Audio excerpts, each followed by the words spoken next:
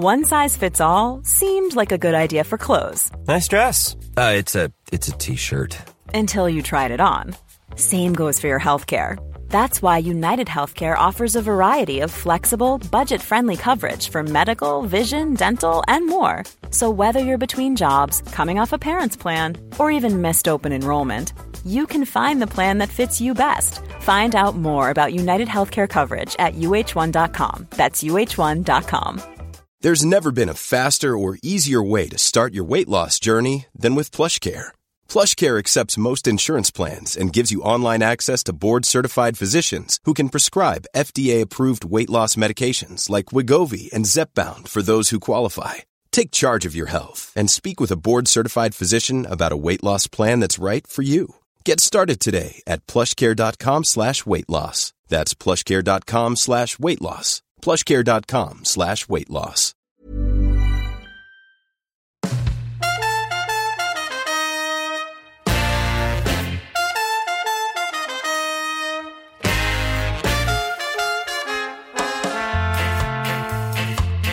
You're listening to the Cricket Collective on TalkSport 2 with me, Neil Manthorpe, alongside former England fast bowler Steve Harmison.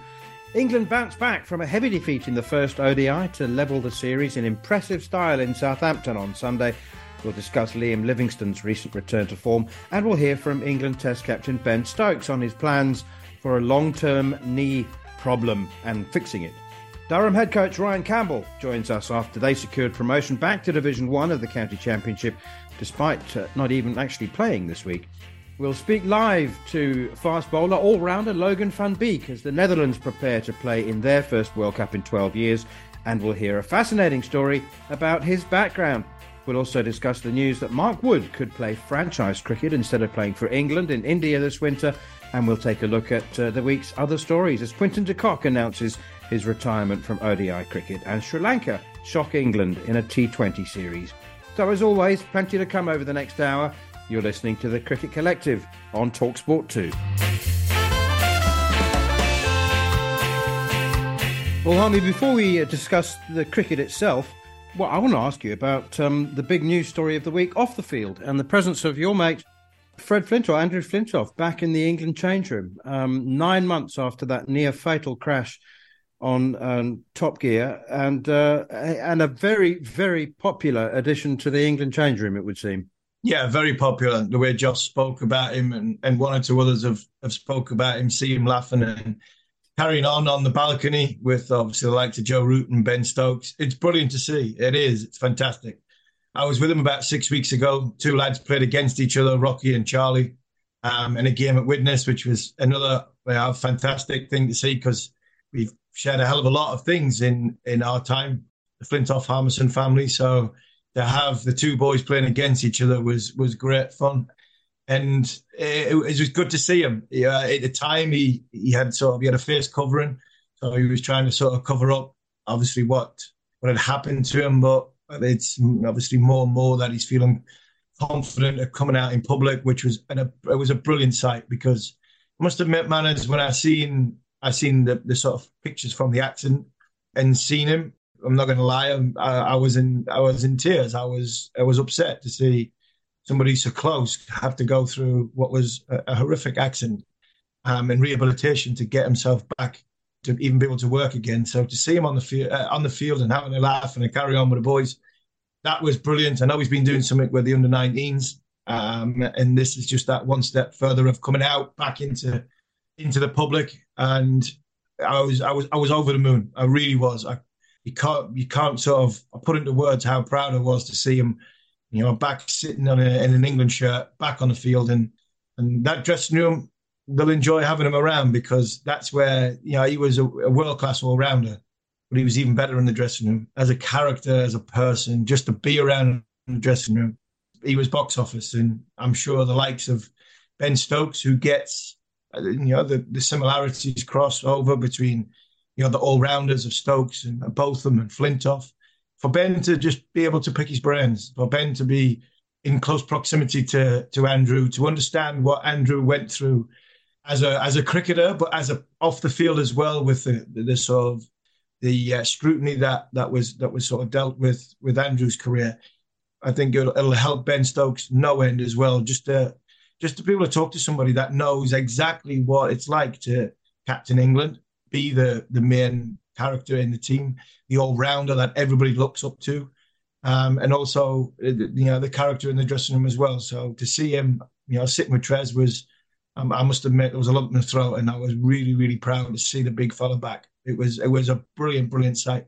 I must say, Harmy, that crash was 9 months ago, and he's still got a dressing on the nose, and some of those wounds still look reasonably fresh. I mean, I'm assuming that there was some reconstruction and plastic surgery involved, and if nothing else, when somebody gets a dodgy LBW and Freddie's in the change room and they come back, he will at least provide a sense of perspective. Absolutely, 100%.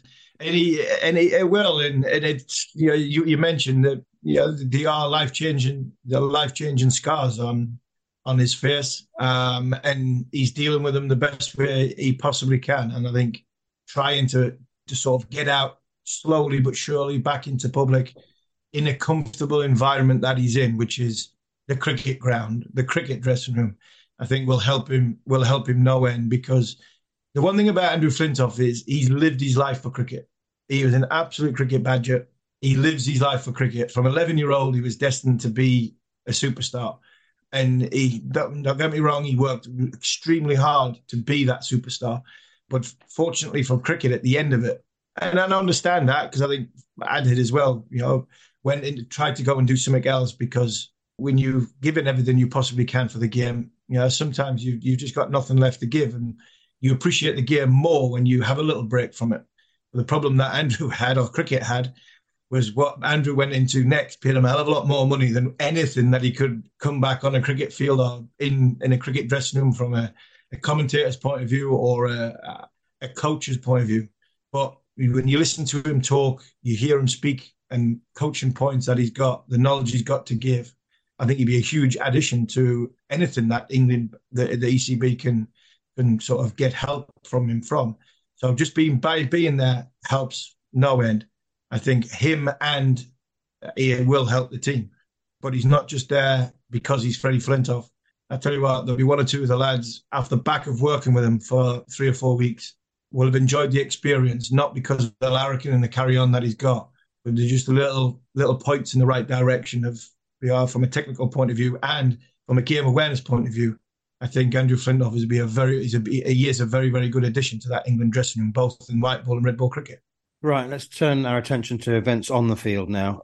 New Zealand were very slow to get out of the blocks in the T20 series, and England also looked a bit slow in the first ODI. But how does it feel when you win a game, when you're 28 for 4 and 55 for 5? Liam Livingstone put all of the doubters in their place with a quite magnificent 95 not out. To win a game by 79 runs when you've been 55 for 5, does it feel a little bit more special to know that that you can get into such deep trouble so early on and still win so comprehensively? Yeah, I think it does. I think not only does it make it feel that little bit more special, I think from a captain and a coach's point of view, from Matthew Martin, Joss Butler's point of view, it makes it more special because you win with character. Yes, you win with good performance from some players, i.e. Sam Curran, obviously from Liam. We'll touch on Liam in a second because it was a wonderful innings. But the bowling from Topley and from Willie, the way that England held themselves together in the field, because there was times in the field as well that New Zealand were right in the game. But I think from a managerial point of view, I think it's a huge tick in the box for the character of the team. And I think that's the beauty about that win for me was they're trying to experiment. They're trying to look at the best dynamics from a bowling attack point of view. Because obviously they haven't got that all-rounder in Ben. They're trying to work out what's their best batting order. They're trying to put on pitches which will be more suited from subcontinent point of view because they're a little bit slower, they're a little bit more workmanlike, and obviously the spinning. So all that going into the melting pot, you could look at England and think, well, if they lose a couple of games, it's because they're experimenting. The biggest thing any team can have for me is character, finding a way to win from every single avenue, which was 8 for 3, 28 for 4, 55 for 5, to still be able to get over the line, even by one run, is huge character building. And that, for me, that win will stand them in good stead further down the line when it comes to tough times in the World Cup. because the character that dressing room will have, feeling as though they can win from anywhere, is huge. And, the performance of Liam Livingstone, yes, it was due. It was due. But I said I think it was on Hawksby and Jacobs a couple of days ago, that when they mentioned about Harry Brook coming back into the squad, and is it going to be Milan? Is it going to be Roy? Is it going to be Livingstone? And it was, hold on, wait on Liam Livingstone. You give him that little bit time. You give him that little bit extra, because his ceiling level and his quality is ridiculous. He's in a specific role, which is to end the innings or to finish the game. But he showed in this game that given a little bit more time, there's more to him than that. And that, to go with the fielding package, to go with the bowling package, is why, for me, his place was never, ever in jeopardy of Harry Brook in that 15-man squad, because the all-round package of Liam Livingstone is very, very good. And I think he showed us that the other day. Okay, you mentioned that England will be without the all-rounder Ben Stokes. Of course, marked his return to ODI cricket with a 50 in the first game. This is him on his plans to resume his role as a frontline all-rounder. Since the Ashes, been a month since we finished there, so been a good chance to rest up and get into a good position for these one days and then also the World Cup after. So, but look, I've had some good conversations with specialists in different fields around rehab and a plan going forward after the World Cup. So, yeah, there will be potential something happening after the World Cup. Yeah, he was a little bit secretive, wasn't he, about that, what these talks involved and whether it is surgery or rehab. Presumably it has to be surgery. But 5 test matches, Harmy. I've had a couple of bets with you on air over the last couple of years, and I'm willing to take you another, that the only 5-match test series in 5 years' time and forever after will be the Ashes.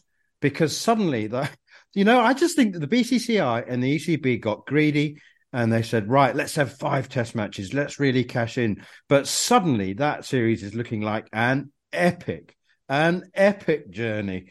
And I'm thinking, how's anybody going to have time for 5 test matches, 5 test match series apart from the Ashes? So if he's going to have surgery after the World Cup, does he get on that tour? And if he does he play all 5 test matches? Does anybody play all 5 test matches? Yeah, I think he plays all 5 test matches. He has to. I'm sorry, Manners. I agree that the Ashes could be the only one that is played over 5 test matches in the future. England against India over 5 games. Do the BCCI want that? I'll tell you what was interesting this week. Wazim Akram saying what he said about Jay Shah and the BCCI.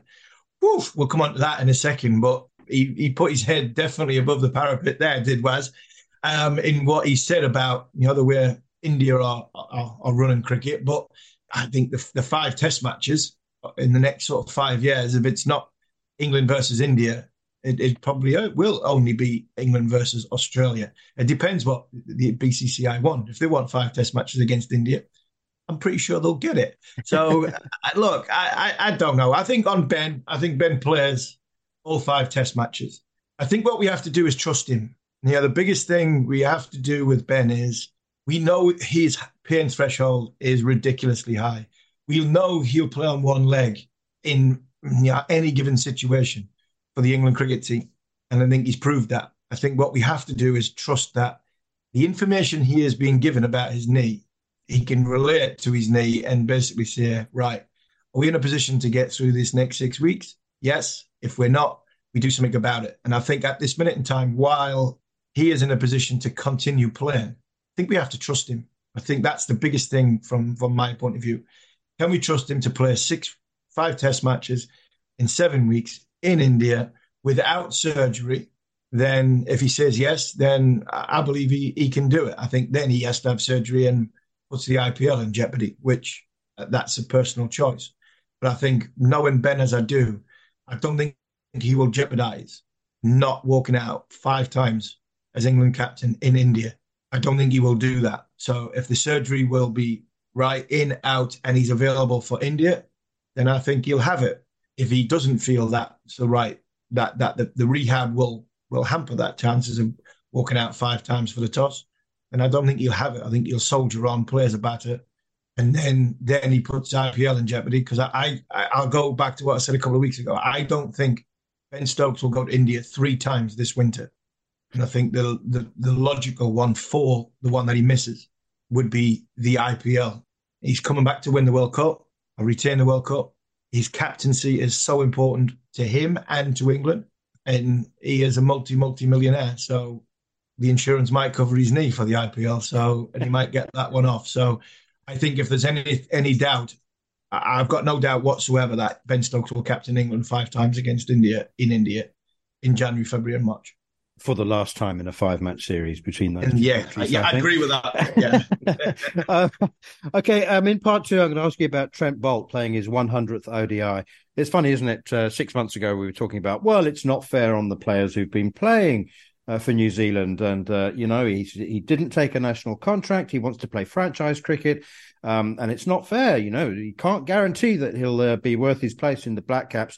I think 6 months later, I think New Zealand, those people who are saying that are now saying, thank you very much for agreeing to play with us, play for us, Trent. Thank you. Thank you very much. Anytime you want to just, yes. That place is yours. We'll do that in part 2. You're listening to the Cricket Collective on TalkSport 2 with me, Neil Manthorpe, and former England fast bowler Steve Harmison. Delighted to say that we're joined now by Ryan Campbell, who is going to be celebrating. I'm sure I tell you what, Ryan, you talked a good game before the season. My goodness me, have you delivered?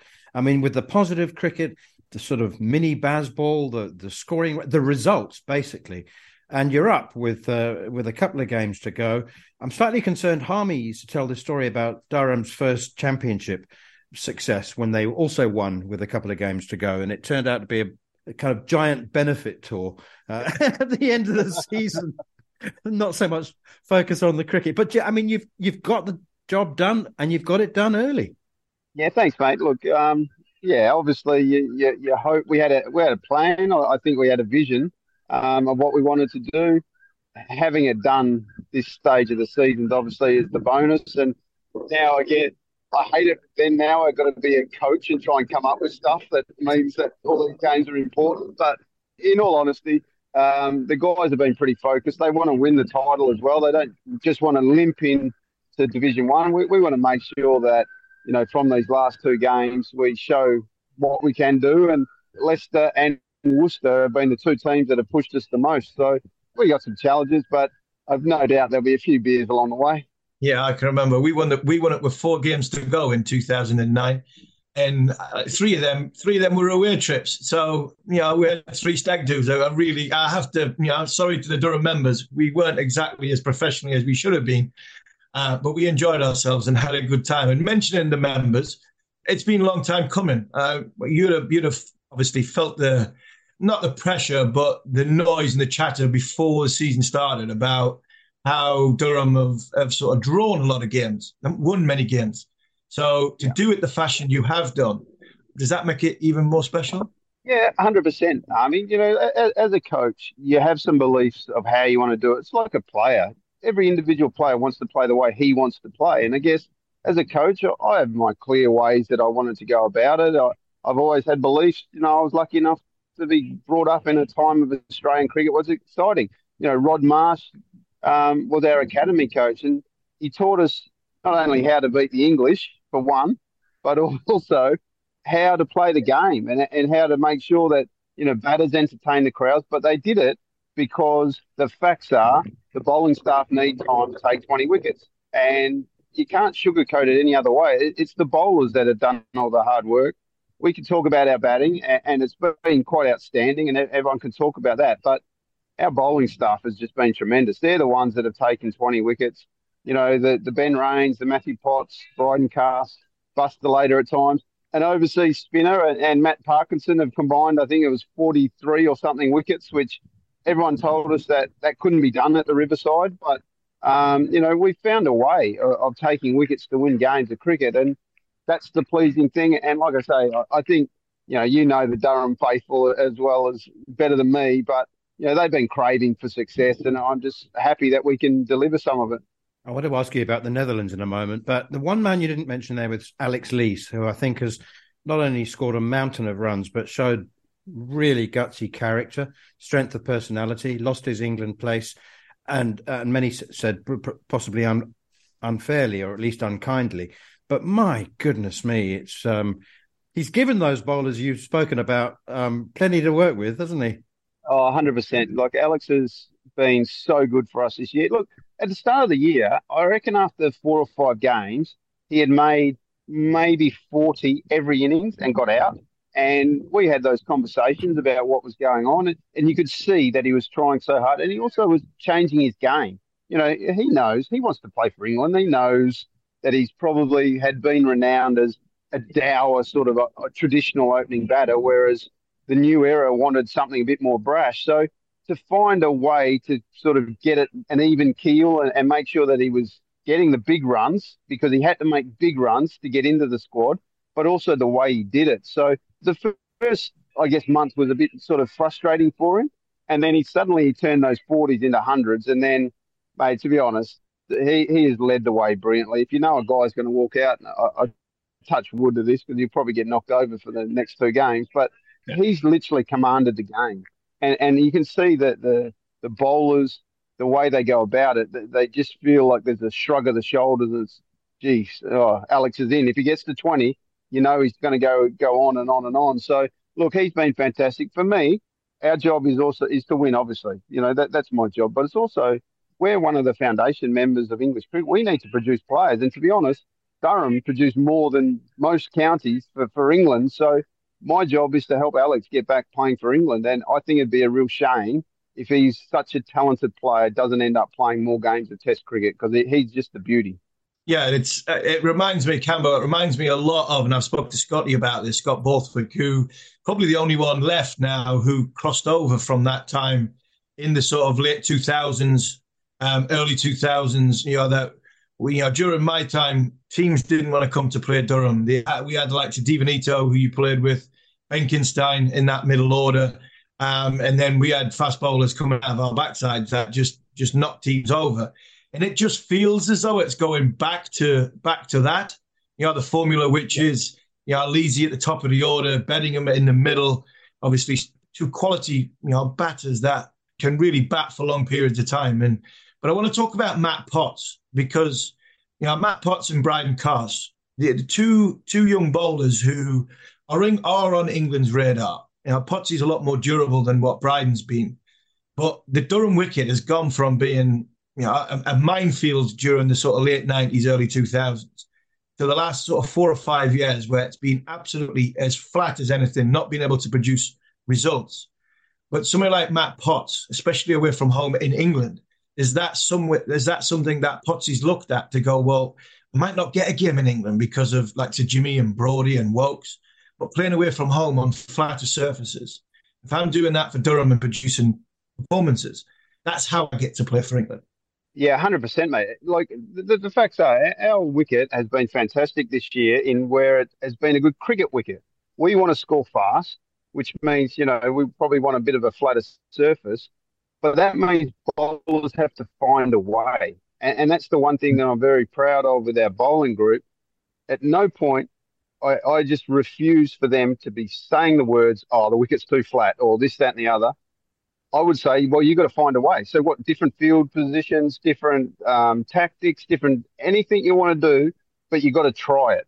And don't just say, oh, well, this wicket's no good for us, because, mate, that's just being soft, to be honest. And I'll go as far as saying that Matthew Potts is probably a better bowler now, and Bryden Carse, because of having to bowl on flat wickets. Because you guys know, this is my first year of county cricket. The one thing that I will say about what I've seen is that there is such a lack of ball speed from the county game. There's too many young fast bowlers who just run in and a little dibbly dobblers. And again, there's a room for that. Don't get me wrong. We've got Ben Rain, but you can't have 4 of them in your team. And so the whole difference for us is that we've brought ball speed to the game, and that's Potts and Carse. And, when we haven't had them, we look a bit different a team. We've had to go about it a different way. But those two guys, I think, no doubt, can play at international level, because the pitches are going to be flat. You're not going to get a green seamer, even in England now. Like, you don't get green seamers in the test matches. You have to run in and bang it in and keep going all day. And that's the one thing Potts will do for you. The first ball he bowls in the day will be the same speed as when it is his last. And that's a very good quality to have. Final one from me, Cambo. We're all very, very excited about seeing the Netherlands at the World Cup and very excited about how they got there. And we've spoken to a number of Netherlands players, Harmy and I, over the last couple of months, and they all talk about the legacy that you left and the seeds of positive cricket that you sowed. You must be very excited as well and proud. Oh, I'm so proud. It's nice just it gave me a bit of goosebumps to hear that, guys are saying that for me. But, at the end of the day, I think your job is as a coach to leave the place in a better position than when you started. And I think, unfortunately, some coaches forget about that. But I was very mindful of where I wanted to take that team and what I wanted to leave. And all credit to the guys that have taken the young kids who have been given a chance because of that Super League, which unfortunately we've lost, but they played in that Super League. They learnt their way of going, and now they've just elevated their game to another level, which is fantastic. And I wish Ryan Cook and the coaching staff and all the lads the very best. But it's a bit funny. I'll always watch the Dutch. My two kids still speak Dutch. They watch Dutch TV in the morning, so I'm surrounded by them. But we spent many a year there, and look, to see what they've done. I didn't think, I'll be honest, I didn't think they could get to the World Cup, because we speak a lot about the Dutch's best players are generally their county guys. And when I saw the fixtures that were going to be during the county season, it was like, oh, gee, they're going to be without a bowling staff. They're going to be without a lot of their best players.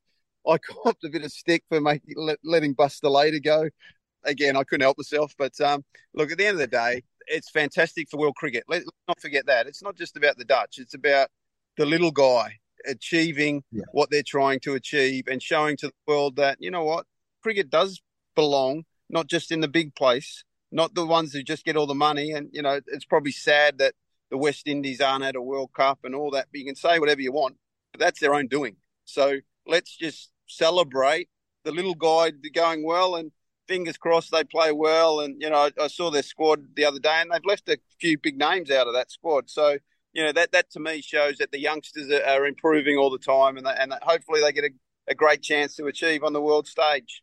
And finally, from me, as long as the little guy in county cricket was the last team that came in, keep performing the way they're doing, I'll be very, very happy, man. And seeing Durham hopefully at the top end of the first division next year, because we've got some exciting talent. As I watched Durham's under 16s the other day, the EPP squad. Durham have got some exciting young cricketers coming through, and that's something you're going to have to sort of nurture and hopefully mould into the next generation, Campbell, because fingers crossed, not only will your kids go back to Australia speaking Dutch, hopefully they'll be fluent in Geordie as well. So what that would be, a Geordie speaking Dutch Australian going back to, hopefully not for a long time yet, but next year, I know it's a long way away, but have you identified, Ryan Campbell, the coach, and where Durham need to be to not only compete in that first division, but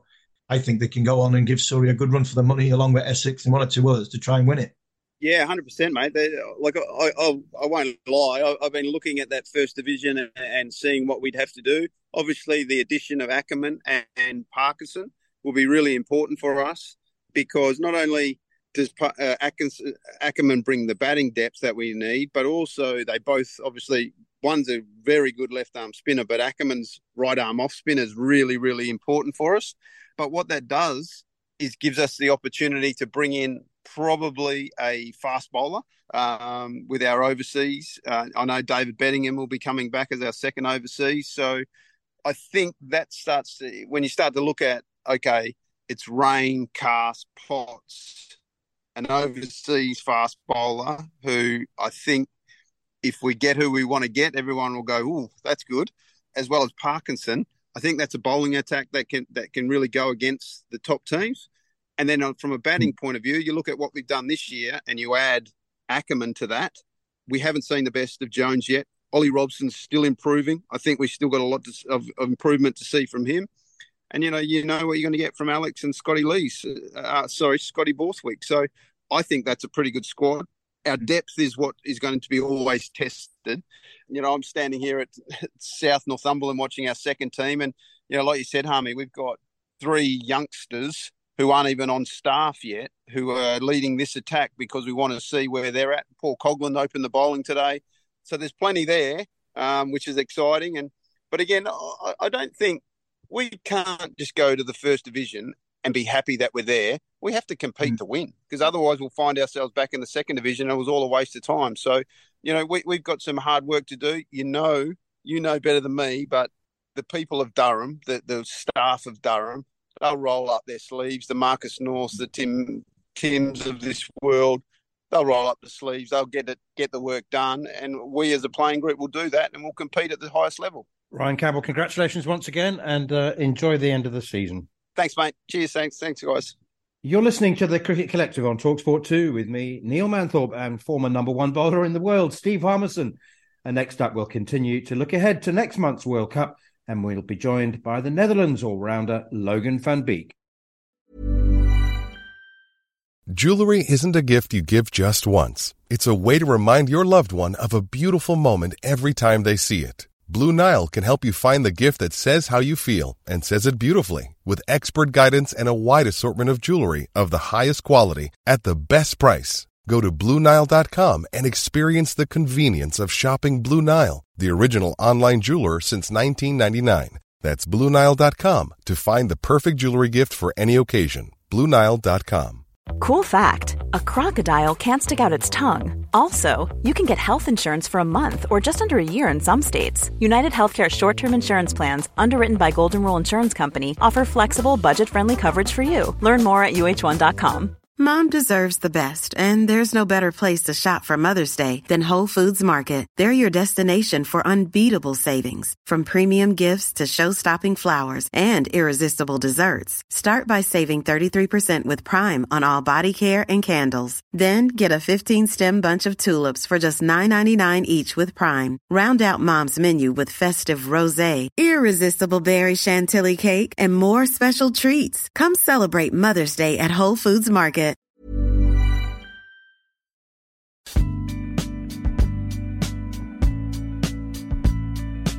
You're listening to the Cricket Collective on TalkSport 2 with me, Neil Manthorpe, and former England fast bowler Steve Harmison. And if you've missed any of the show or you wish to catch up, you can download the podcast, as always, from the following on feed, available via the free TalkSport app or wherever you get your podcasts. And I'm delighted to say, as promised at the top of the show, we're joined now by Logan van Beek, Netherlands all-rounder. I've been saying for years Netherlands fast bowler, but I cannot say that now after the greatest super over in the history of one-day international cricket.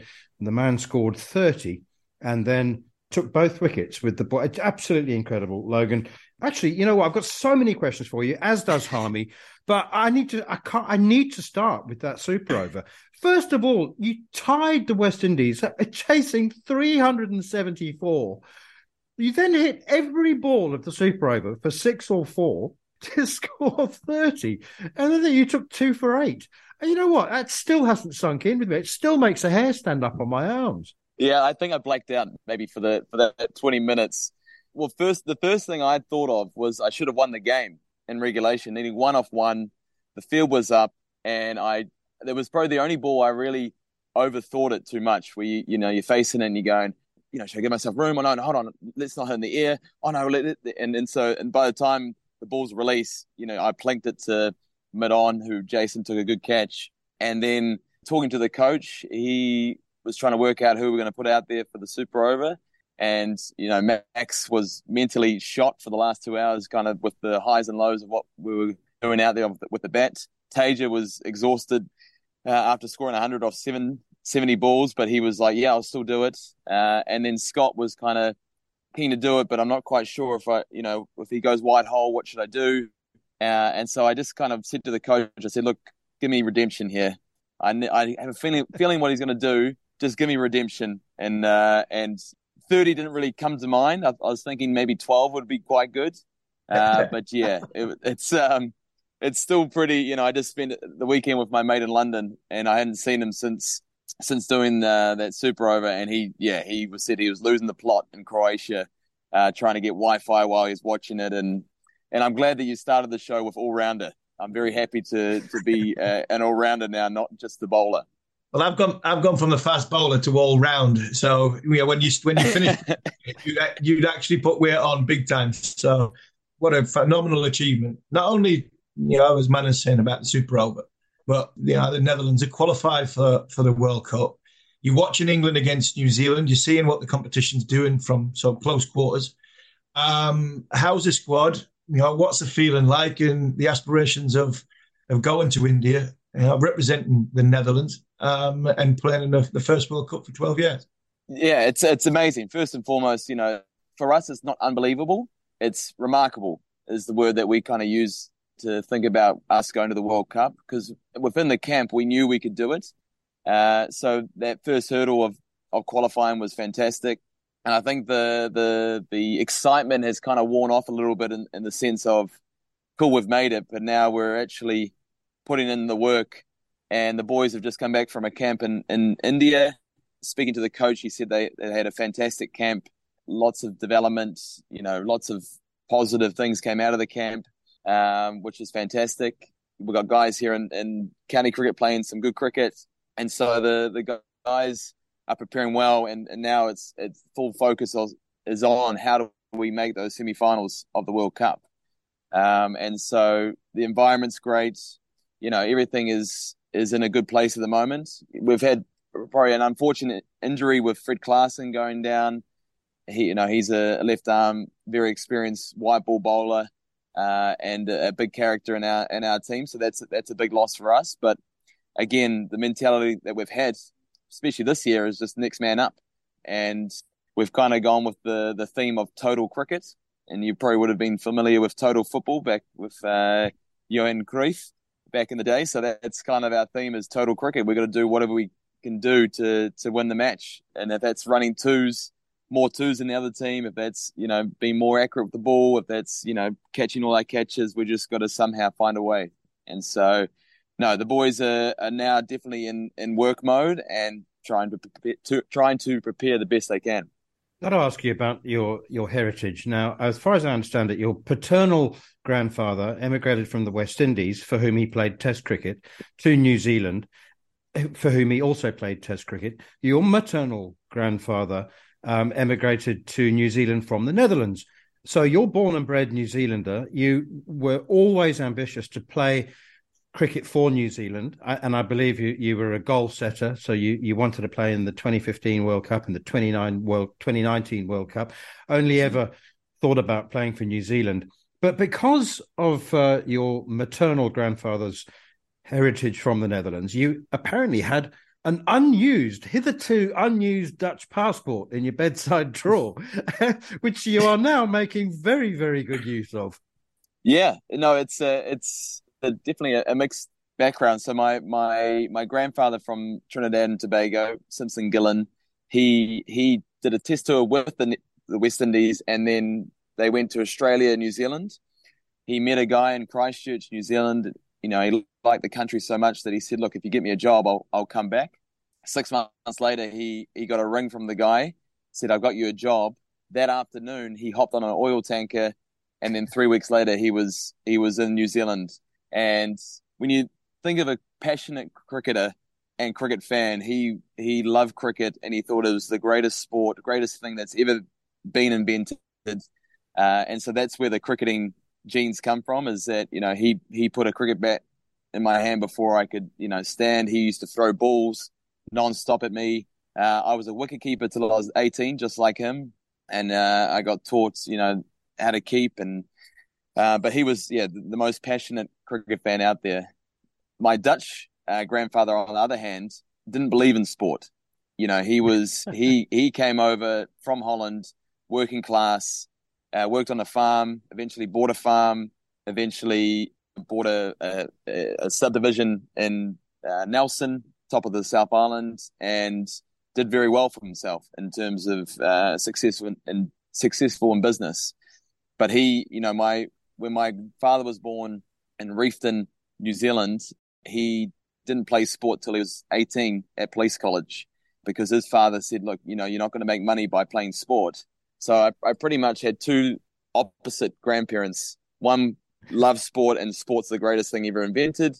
And on the other hand, sport is a waste of time. You're not going to make money with sport, so why play it? So that's a little bit of the history. The passport, my father was onto it. He had a passport And when I was about 5, I can remember we flew up to Wellington and didn't really know what was going on. I got a passport photo taken and I had to sign a few things, and these people were talking Dutch behind the counter. And then, it pretty much went into the back drawer, and I didn't pull it out till I was about 22 when I flew over to the Netherlands to play a club season and let them know that I had a Dutch passport. I played a CB40 game against Essex in 2012.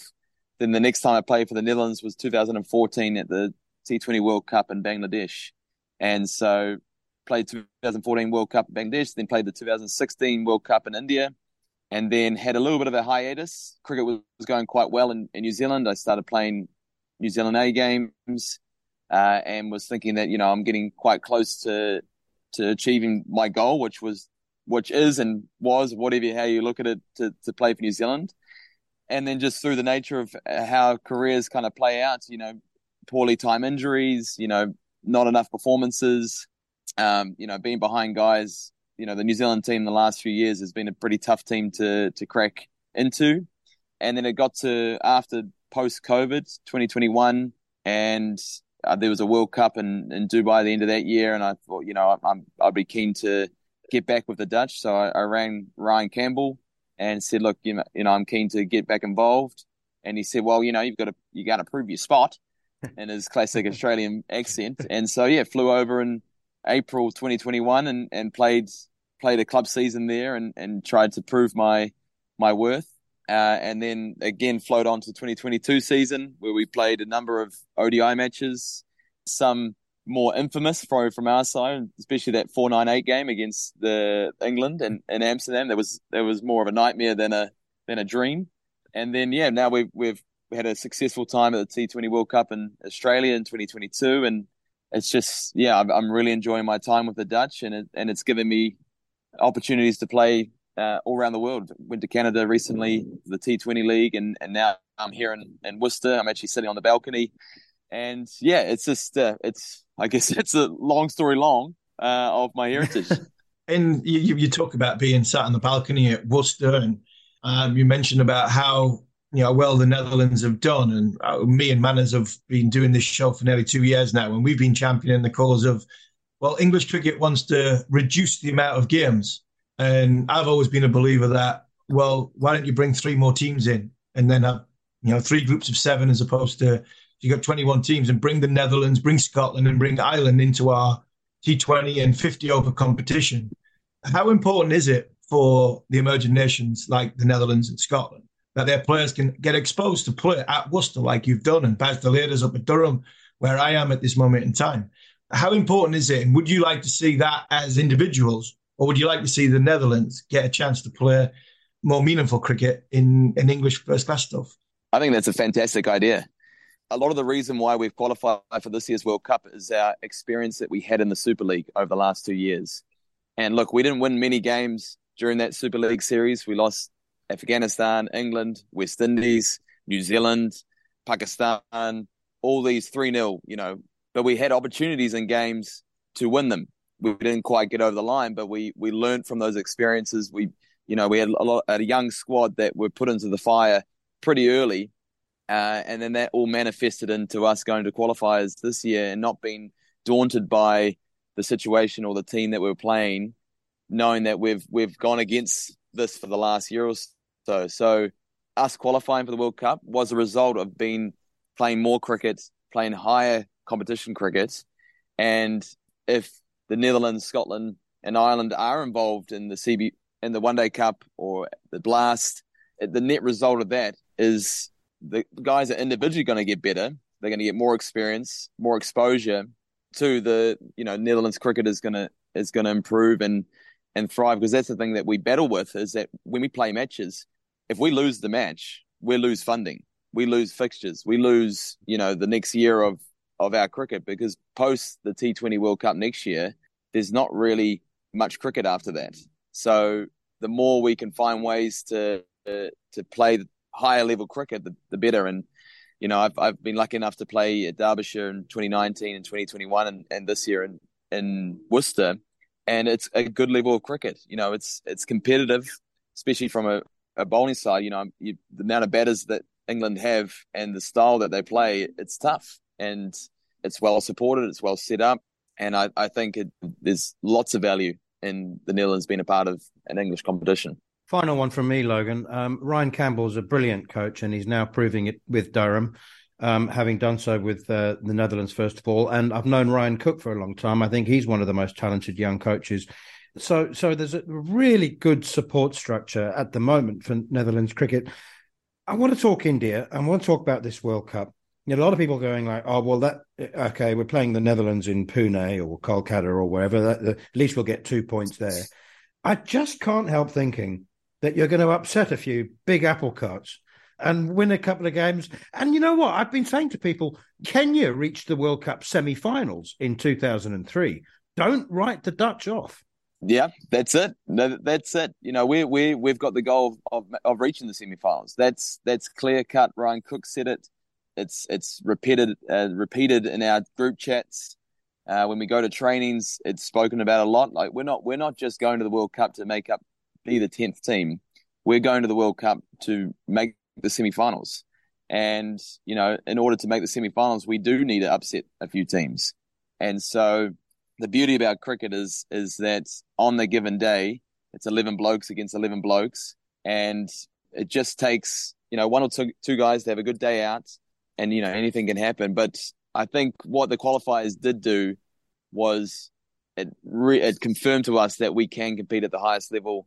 And, we are going to treat every game and we're going to prepare. Ryan Cook does a wonderful job in terms of preparation, in terms of the plans that he has, the time he puts into the scouting and the themes around some of our games, so that when we get to the morning of the game, you look around and go, yeah, everyone's ready to go. We're prepared.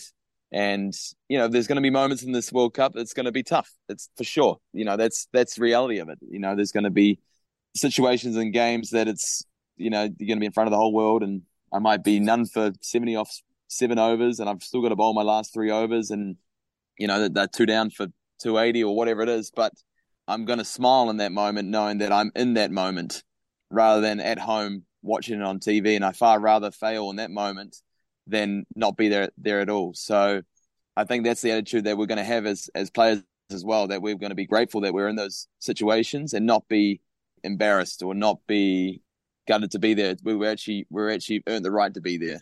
So we're going to smile and we're going to compete. And there was a quote that came on ICC Cricket Info around, better be aware or else you're going to cop it like the West Indies. And the quote kind of got a little bit misconstrued a little bit, but it's more the fact that it's like, don't take us lightly, because it's a game of cricket at the end of the day, and we're all cricketers, and we can easily win the game.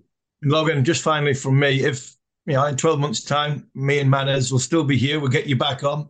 Are we going to see, the positivity you have about the game is ridiculous. So I want to ask you as an individual, where do you see yourself in 12 months' time? Do you see yourself in another county? You're going to push to get sort of, more cricket in New Zealand, the Netherlands potentially getting qualifying for the semi-final. But Logan van Beek, where do you want to be as an individual cricketer come this time next year? Yeah, what are we in? We're in September next year. So I think if I could play out my 12 months, it would play this World Cup, make the semi-final, go back to Wellington, win a title with Wellington. IPL would be, amazing to experience that. I think then we got the T20 World Cup on the back of that in June, play that. And then I think I would love to come back and get an opportunity with a county as well. For me, I've played 6 seasons on the bounce now. I haven't really stopped, and I'm a big believer that it's hard to have a big break from bowling and then get the rhythm back. And I think that my saving grace in the last 3 years is the fact that I've just keep the body going.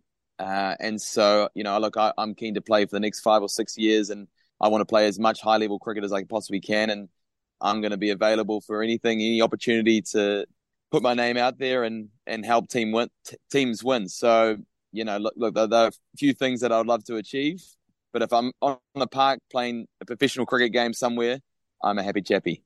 Most World Cups, New Zealand are everybody's favourite second team, apart from New Zealanders, of course, their favourite team.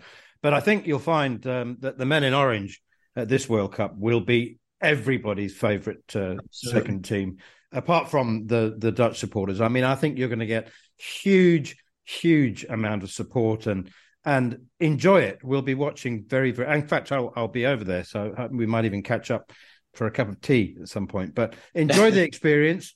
You have done an enormous amount to get the Dutch there.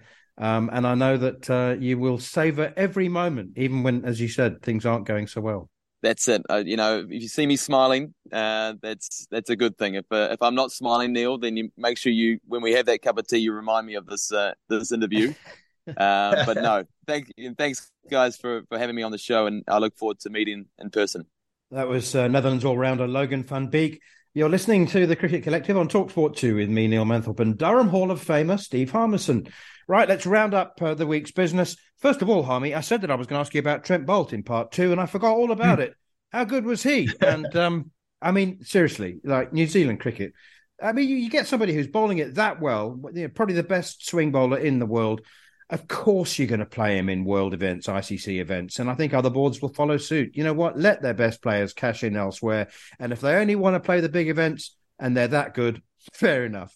Absolutely. And I think we're going to find definitely more Trent Boults around the world doing that. And I think we're missing, sometimes you can miss the point as well, because if Trent Boult turns his contract down, that means there's more money to go around to give to somebody else that we can try and develop. So there might be a young Trent Boult left armer in New Zealand, 18-year-old, 19-year-old, where you get a couple of them that would cover the cost of their contracts and try and nurture them into be the next Trent Boult that comes through. So I think as long as selection panels stay sort of consistent with what they're trying to achieve, their coach and captain is on message with what they're trying to achieve.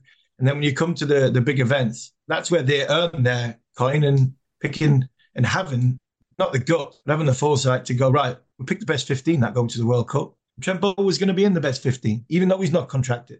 But what his contract, him not going, having a contract, will give somebody else that we can develop into making sure the pool of players is a lot better.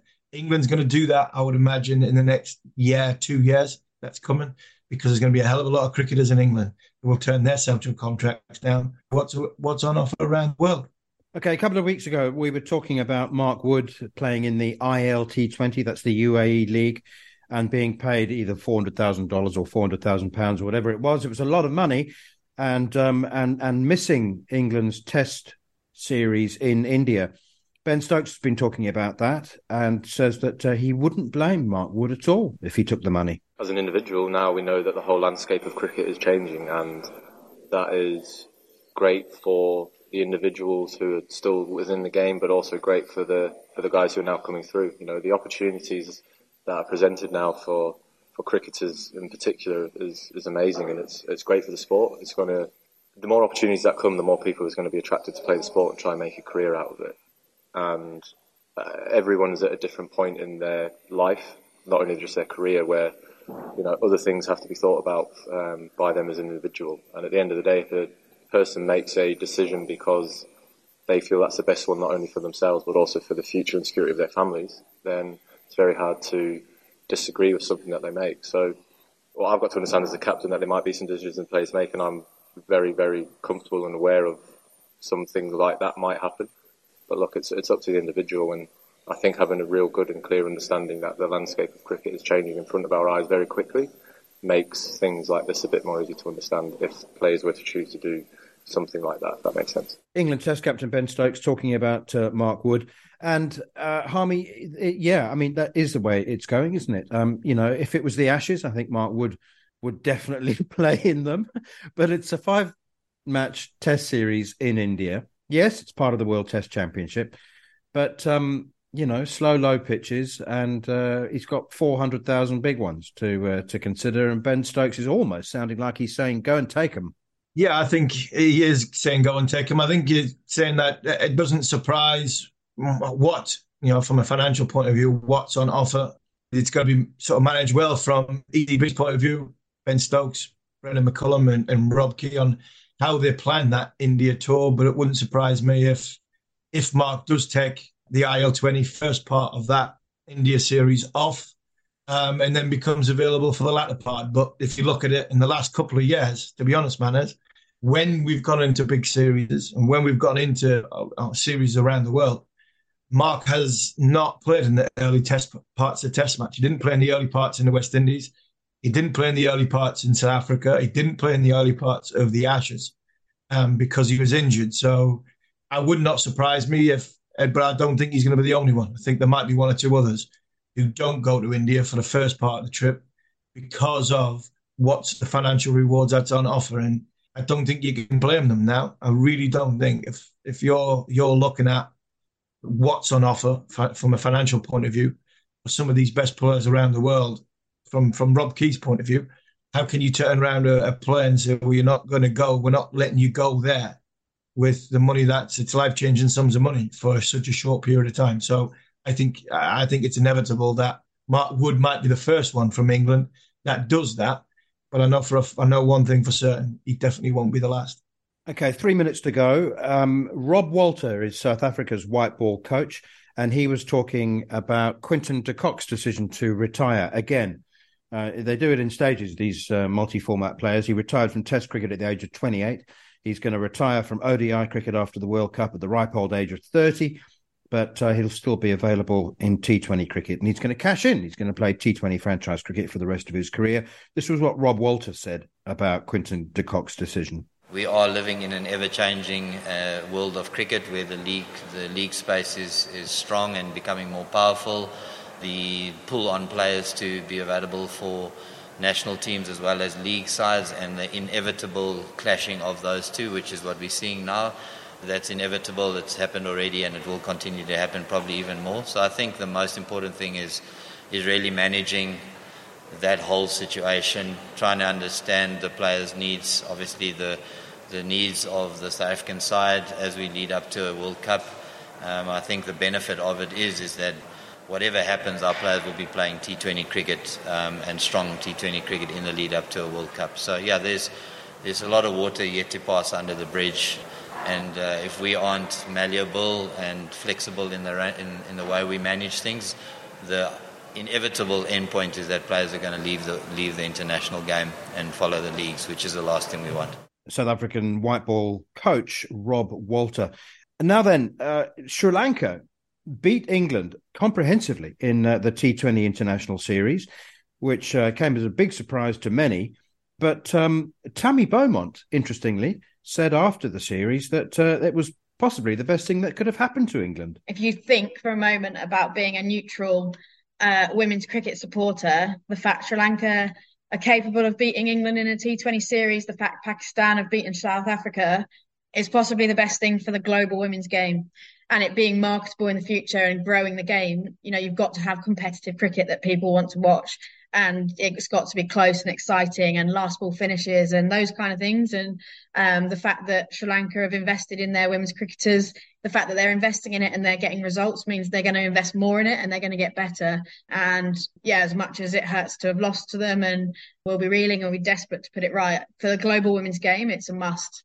There's no point in 10 years' time only England, India and Australia kind of fighting it out at the top three and all the rest of the cricket not being worth it. So yeah, for a moment, if I take my England hat off, it's absolutely the best thing for the women's game. That's Tammy Beaumont suggesting that the England women needed a bit of a wake-up call, and they got it, and they're certainly playing better cricket in the ODI series.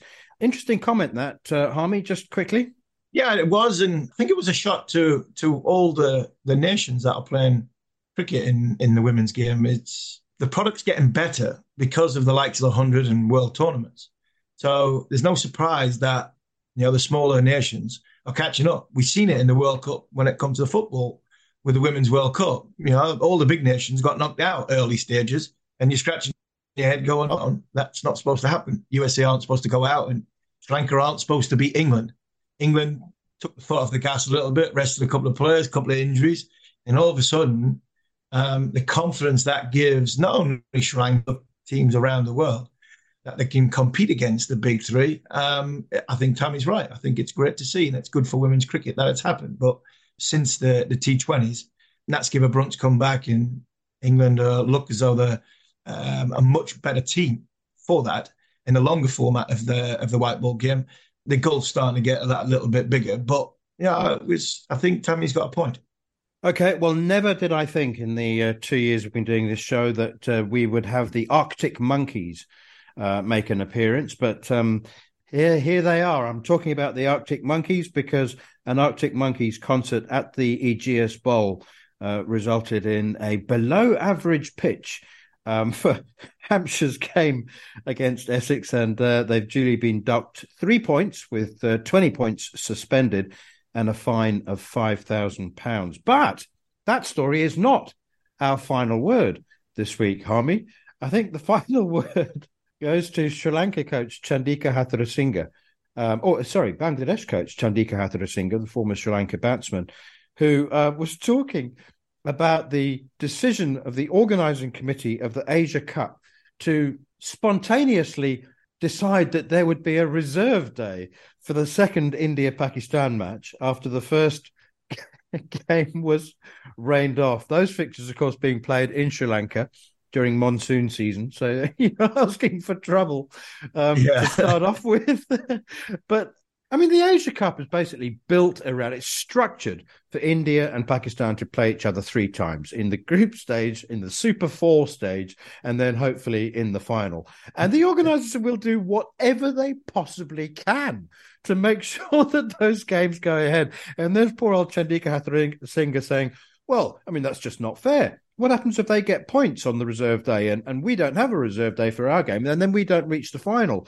You could just see the organising committee sitting around the boardroom table in the Asia Cup head office saying, I think you're missing the point, Chandika.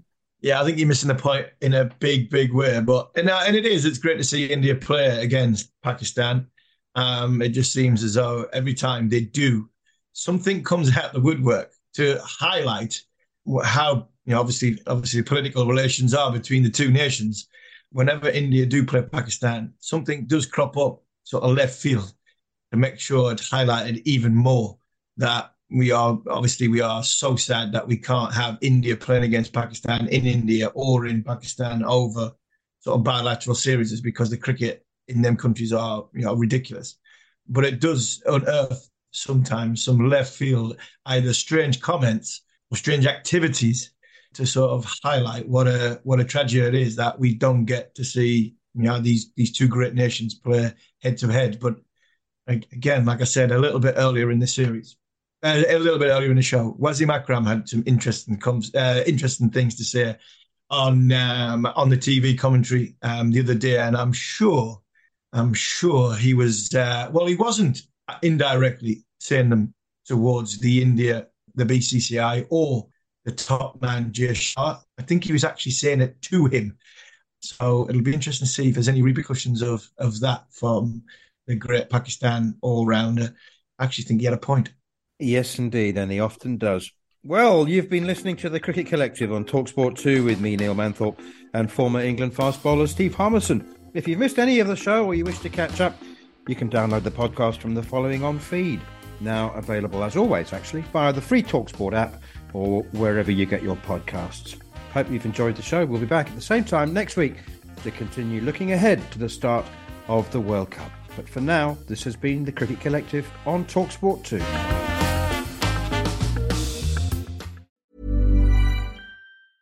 Hey, it's Paige DeSorbo from Giggly Squad. High quality fashion without the price tag. Say hello to Quince. I'm snagging high-end essentials like cozy cashmere sweaters, sleek leather jackets, fine jewelry, and so much more. With Quince being 50 to 80% less than similar brands. And they partner with factories that prioritize safe, ethical, and responsible manufacturing. I love that. Luxury quality within reach. Go to quince.com/style to get free shipping and 365-day returns on your next order. Quince.com/style. Mom deserves the best, and there's no better place to shop for Mother's Day than Whole Foods Market. They're your destination for unbeatable savings, from premium gifts to show-stopping flowers and irresistible desserts. Start by saving 33% with Prime on all body care and candles. Then get a 15-stem bunch of tulips for just $9.99 each with Prime. Round out Mom's menu with festive rosé, irresistible berry chantilly cake, and more special treats. Come celebrate Mother's Day at Whole Foods Market.